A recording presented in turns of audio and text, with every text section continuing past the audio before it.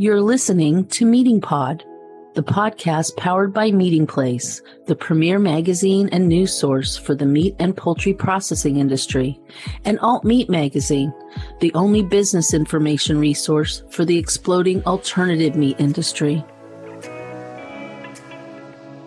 Hi, I'm Julie Larson-Brisher, Science and Technology Editor for Meeting Place Magazine. Welcome to episode 24 of Meeting Pod, where we're talking meat product innovation and practical solutions to safety and quality tech challenges with Dr. Rodrigo Tarte, Assistant Professor and Director of Certificate Studies in Meat Science in the Department of Animal Science at Iowa State University. Rodrigo's research focuses on processed and value-added meat and meat products. His work involves the development and application of technologies that enable product innovation and increase product value. He also conducts research to advance the industry's scientific understanding of technological challenges related to product safety, quality, healthfulness, affordability, and consumer acceptance, and to develop practical solutions to those challenges. Before joining the Iowa State faculty, Rodrigo held a number of R&D director and senior scientist posts in the meat industry, including positions at John Morrell, now Smithfield Foods, and Kraft Foods' Oscar Mayer. He also served as Director of Research and Development for the Colombia, South America-based sausage and meat processor, Rica Rondo S.A. Currently, Rodrigo serves as an editorial board member of the peer-reviewed journal Meat Science and is the 2021 president of Phi Tau Sigma, the Honor Society of Food Science and Technology. He is a member of several leading scientific societies, including the American Meat Science Association, the Institute of Food Technologists, the Society of Animal Science, and the International Association for Food Protection.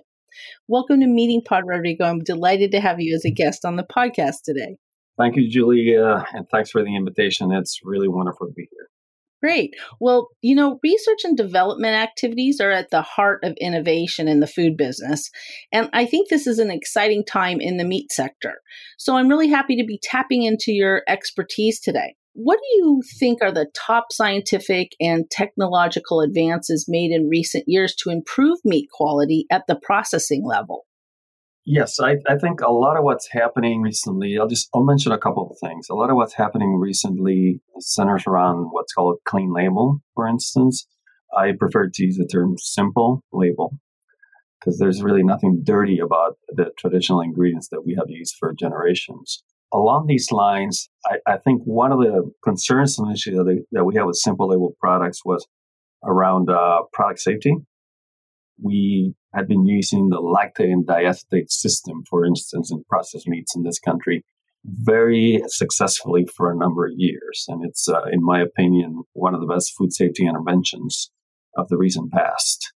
Of course, lactate and diacetate are not simple label ingredients, so they need to be replaced. And I'm really, really excited that the industry has been able to develop some really good options to this. For instance, things like buffered vinegar and different cultured sugars and fermentates and things of that sort. So that, to me, has been a tremendous boost. It gives me confidence that we can make these products safe for the consumer. Another area that's really interesting recently and could have potential, and it's not yet commercialized on a grand scale, but it's the area of active packaging, for instance.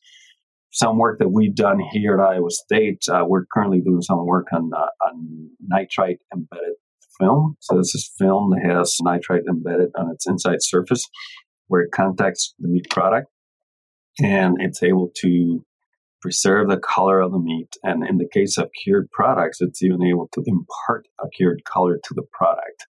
So these are things that I think processors need to be aware of that are happening because they could provide some very interesting opportunities in the future.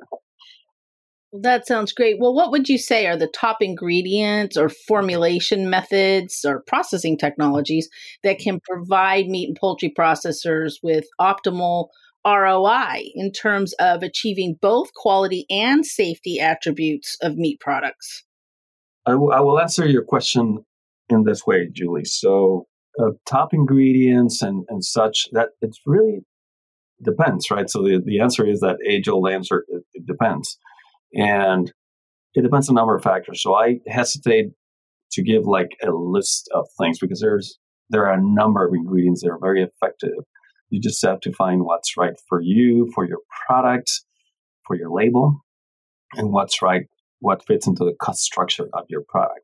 But I would answer your question in this way. So when I look at these things, in terms of optimizing ROI and quality attributes of meat products, I think of three main factors: ingredients, process, and formulation.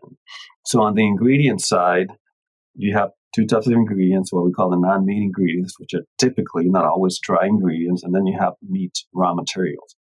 Dry ingredients can be very consistent. So consistency is key. So be consistent, have ingredient specifications that are very clear and they're adhered to. Make sure you do that. Make sure your process is consistent. So you have good quality control systems to ensure the consistency of your product. If we had the same ingredients with the same formulation and the same process every time, we would make the same product. However, that's not always possible. So control your ingredients as much as possible and your process. When we get into meat raw materials, that is the more variable component of the meat processing industry. So that's where it's really not possible to expect that you're buying the exact same product from every one of your vendors every single time. There's variability inherent to meat. So this is where, in order to maximize the use of these meat raw materials and be able to give your consumer a consistent product, your formulation will come in as well. So when I say formulation is not really a recipe like you will find in a recipe book. A formulation really starts with a recipe, what we would call a standard formula, and you build constraints around it that will allow you to utilize to the maximum variable raw materials while producing a consistent quality product for your consumer, while at the same time helping you to do it in the more cost-efficient way possible. So this issue of formulation is actually, I think that to me, that's kind of like a human factor, because you need to train people to learn how to formulate, okay, and how to develop the formula and how to put those constraints around it. Once you put that into a formulation software or a least cost formulator, it takes it over from that. But if you don't, it's just like anything computer related, garbage in, garbage out. You need to feed your least cost formulation software a good formula with really good constraints. And getting to that good formula and really good constraints is the crux of the matter. That's where the skill of formulation is so important, and it needs to be taught in a very deliberate sort of way, in a very organized sort of way. Yes. Well, I was going to ask you about this a little bit later in our conversation, but I think right now is probably a better time. You guys are operating for the last 3 years this meat science certificate program that you lead, and it seems like that formulation piece, that human factor, right, in learning the science, is this part of the focus of that program? Our program is focused on the science and the technology fundamentally. This is a program that we launched 3 years ago this summer, and it's been picking up steam. We have several students enrolled in it. It really came out of a concern expressed by some of our stakeholders for the last many years, actually, where there's a desire to train their employees, give them more in-depth knowledge in meat science. But at the same time, if you have valuable employees in your company, you don't necessarily want them to go away for 2 years and get a master's degree, and they come back, and sometimes they come back and sometimes they don't, right? So as an answer to that, we developed this online program. It consists of 4 courses, and information can be found out. Really, the best way is just to Google Iowa State Online Graduate Certificate in Meat Science, and it'll come right up. And this program allows you to take these courses on your own time. It is designed to be completed in a couple of years. If you have more time, take 2 courses per semester. You could do it sooner, but it's really designed with professional people in mind. So you can complete it in 2 years, or you could take it longer. So we're very excited about it, and we've heard some really good things about it. And I think the students that are enrolled in it have found it to be very, very helpful. So again, if there are any questions, just Google it and then give me a call, and we'll be happy to talk to you about it. Yeah, that's great. Well, I'm thinking that there's a lot of certificate programs out there that really they're focused on the science and technology, but not always incorporating that research and development angle. But I'm assuming that this one does incorporate that as part of the science, as part of a student gaining a scientific background. Our program is designed a little more on the science. You are going to get some research and development, especially in the process meats course. That's part of the program. But oftentimes, different companies, this has been my experience in the industry myself, different organizations have different ways in which they like to go about the product development process. And they tend to do, especially the larger companies, tend to do a pretty good job already training people.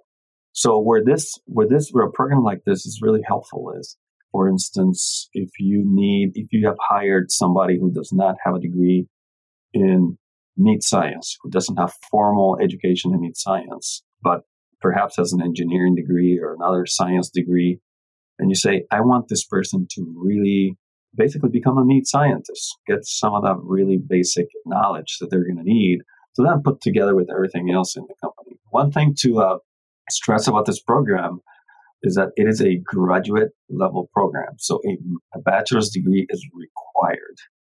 It is handled through our graduate college. So that's something to keep in mind.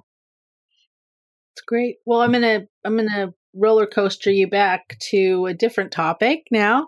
In the last couple of years, you have shared some insights into alternative meats or proteins with various industry and science groups. Where do you think the science is at present with regard to alt proteins or blended meat products? And what does the future hold for the meat industry in terms of these products? Okay, so I'll address the last part of your question first. What does the future hold? I think a company that sees itself as a food company, right? So, we're in the meat industry, but we're making food for people. And many of the larger meat companies in this country are actually diversified. They don't do just meat. They do a number of other food items. So there's a future, I think, in that sense, for the meat industry in this area. And I believe that we need to embrace it. I believe there's a market for these products. Many of these products are not. Some of them are pretty tasty, actually. Many of them are. So, and to the first part of your question, where's the science in this? And I like to think more in terms of the technology. We know a lot about the science. First, you have to think about which product am I talking about. So, am I talking plant-based product, or am I talking about a cell culture type product? Those are two different things. Talking on the plant-based side, I would say there's a lot of science.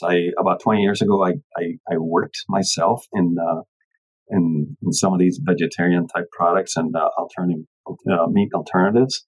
A lot of things are still done the same way, but there's new technology that makes these products a little better than they were 20 years ago. They continue to improve, I think, getting a little closer to meat. I think, are we going to see a product that exactly mimics meat in terms of appearance and flavor and texture and color and all that? I think it'll be a while for the simple reason that meat comes from animals and not from vegetables. So while these products many of them, like I said, are good, I don't know that we have the technology to make them really exactly like meat at present. Okay, there's anyone who's taken a meat science course knows that, well, meat is what it is because of its composition and its biochemistry. I think the technology continues to advance in this area. In the area of these hybrid products, if you had some of these hybrid products, will benefit from the fact that they do contain some meat as well, and that does help. It helps bring in some of the meaty notes as well here. Other areas that are out there, for instance, we ourselves, my lab here, we've been doing some work very recently, lipid structuring technology that can in some cases help in this type of application, that is structure a liquid oil to actually simulate solid animal fats. So that's just an example of technologies that myself and others continue to work on that may actually have application into this for these types of products. And would that be applied to a plant-based product? Yes. Okay. Yes, absolutely. This is a technology that could be applied to a plant-based or a meat-based product. Also, on the plant-based, of course, you can't use pork fat or beef fat in your burger patty, for instance. So you need something else, but you would like it to be like pork or beef, right? So this gets you a little bit there. We still have some things to work on in terms of the flavor and so forth, but we think that from a rheological aspect, they do pretty good. And then on the meat side, it would allow a processor to maybe tailor the composition of the product. So for instance, like some of these hybrid products, right? They're catering to a specific consumer. And so this could allow you to come in with a different composition of fat to try to address whatever issues you want to address with your consumers in terms of the composition of the product. You could tailor that. You could also use it as a delivery mechanism for bioactive components if you want to go in that direction. So it does give you a lot of flexibility because it's a fat. Imagine it's a fat that is not coming from an animal during harvest, but it's a fat that you're actually making in a plant.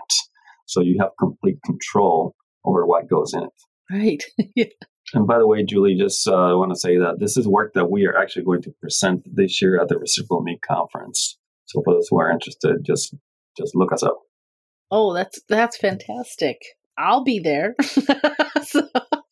Well, hey, a couple of years ago, I heard you, by the way, give an excellent talk at the Reciprocal Meat Conference, which is the American Meat Science Association's annual meeting. And you gave this talk called Developing the Developer, How to Be RTE or Ready to Employ on Day One. And what a great title. I really loved that title. But what's some of the top line advice you most frequently give to these newly minted R&D scientists looking to land that first meat industry job? So, well, I didn't realize you were there and you remember. Yeah, and by the way, that talk, the transcript or the proceedings of that's published in the proceedings of the RMC. This was in 2018 in Kansas City. There are 5 things that I tell people, and that I tell students in one of my courses that's mostly graduating seniors. So at the very end, I give them some unsolicited advice and things that I have learned. First of all, things that I tell them is be very deliberate about your career development and strive for career security and not just job security. Those are 2 very, very different things. If you have a secure career, you won't fret losing a job. When the economy goes south, like it's happened recently, and people are just jumping from job to job, chasing a fatter paycheck every time, you may not have been deliberately developing those career skills to make you really valuable. Most of us will lose a job in our lifetime through no fault of our own. It happens. Companies downsize, things like that happen. Economy takes a downturn. So you need to be prepared, make yourself valuable. So I tell young professionals, don't just chase the larger paycheck, but work on that career security that's going to keep you afloat even when the jobs change. It's not about the job, it's about your career. And number 2, in relation to that, is that, well, when those situations arise where you have to get a new job that is consistent with your career path, it helps to have a good professional network. So I say number 2, develop and nurture a professional network. Again, continuously and deliberately, and make sure that the relationships in your network are meaningful and honest. And by what I mean by that is it's not just what's in it for me, but what's in it for the other person as well, and make sure that it's an honest relationship. A network has to be developed over time, and when you need it, it's not the time to start developing it. And you never know when you're going to need to rely on your network. And so you need to develop that network now. Think about it now. Don't wait until you need it, because then it's too late. You don't have one. Number two is be aware that as scientists, science, technology, and society itself all evolve. So a lot of what you're learning today and a lot of what I teach my students at the university today may not be applicable 10, 15, or 20 years from now, because we will have new knowledge. Society will be different. Consumers will be different. We will be, workplaces will be different. So you have to stay current. You have to learn continuously. Okay, keep an open mind and let science and scientific facts actually have the final say. So be aware of bloggers and letting your emotions get in the way. Which brings me to the next topic, which is remain adaptable because of this evolution. So number 4 is remain adaptable because change is the only constant. And so embrace it. Take detours when you encounter some of those roadblocks. You may have to take detours along the way. But sometimes those detours or forks that present themselves to you actually open up really new opportunities for you. And then the 5th one, the last one, it's the last one, but it's probably the most important one. What I tell young professionals and graduating students is always stand on principle and do not ever compromise professional ethics. Because in your career, you will, we'd like to think that everything's black and white, but you will encounter many situations where it's a gray area. What's the right thing to do? It's not entirely clear. So let your principles guide you. You have to understand what you stand on, what your ethics system is, and let that guide you, because you will come into situations like that. And at some point, you're going to have to decide where you draw the line when situations present themselves to you. So don't compromise your professional ethics ever. That's my last piece of advice. That's great advice, and one that we can all learn from, whether we're young or old in our careers, right? But, well, I want to thank you for taking the time to chat with us today, Rodrigo. And Sure. Listeners, be sure to check out Iowa State's Meat Science web pages at meatscience.ag.iastate.edu, where you can learn more about the department's academic and extension programs, Meats Lab, and short courses. You'll also find Rodrigo's faculty page there, where you can find more on his current research activities, presentations, and the Meat Science Certificate Studies program. Or visit meetingplace.com and peruse the technical article archives to find expert articles on a variety of topics, including R&D, meat quality, and safety. You can also access our MeatingPod podcast directory on the website, where you'll find a recent episode featuring our chat with hardcore carnivore Jess Pryles, who's a student in the Iowa State Meat Science Certificate program. Thanks again, Rodrigo. I'm looking forward to chatting with you in person at the AMSA RMC in Reno. You're very welcome, Julie, and thank you, and I'll see you in Reno in August. Thanks for spending time with MeatingPod today. Remember to tune in on Mondays and get the inside track on the people and processes that power the protein supply. Be sure to subscribe to MeatingPod on Spotify, Apple Podcasts, or wherever you get your podcasts. And follow Meeting Place and AltMate magazines on social media, or visit our websites at meetingplace.com and alt-meet.net.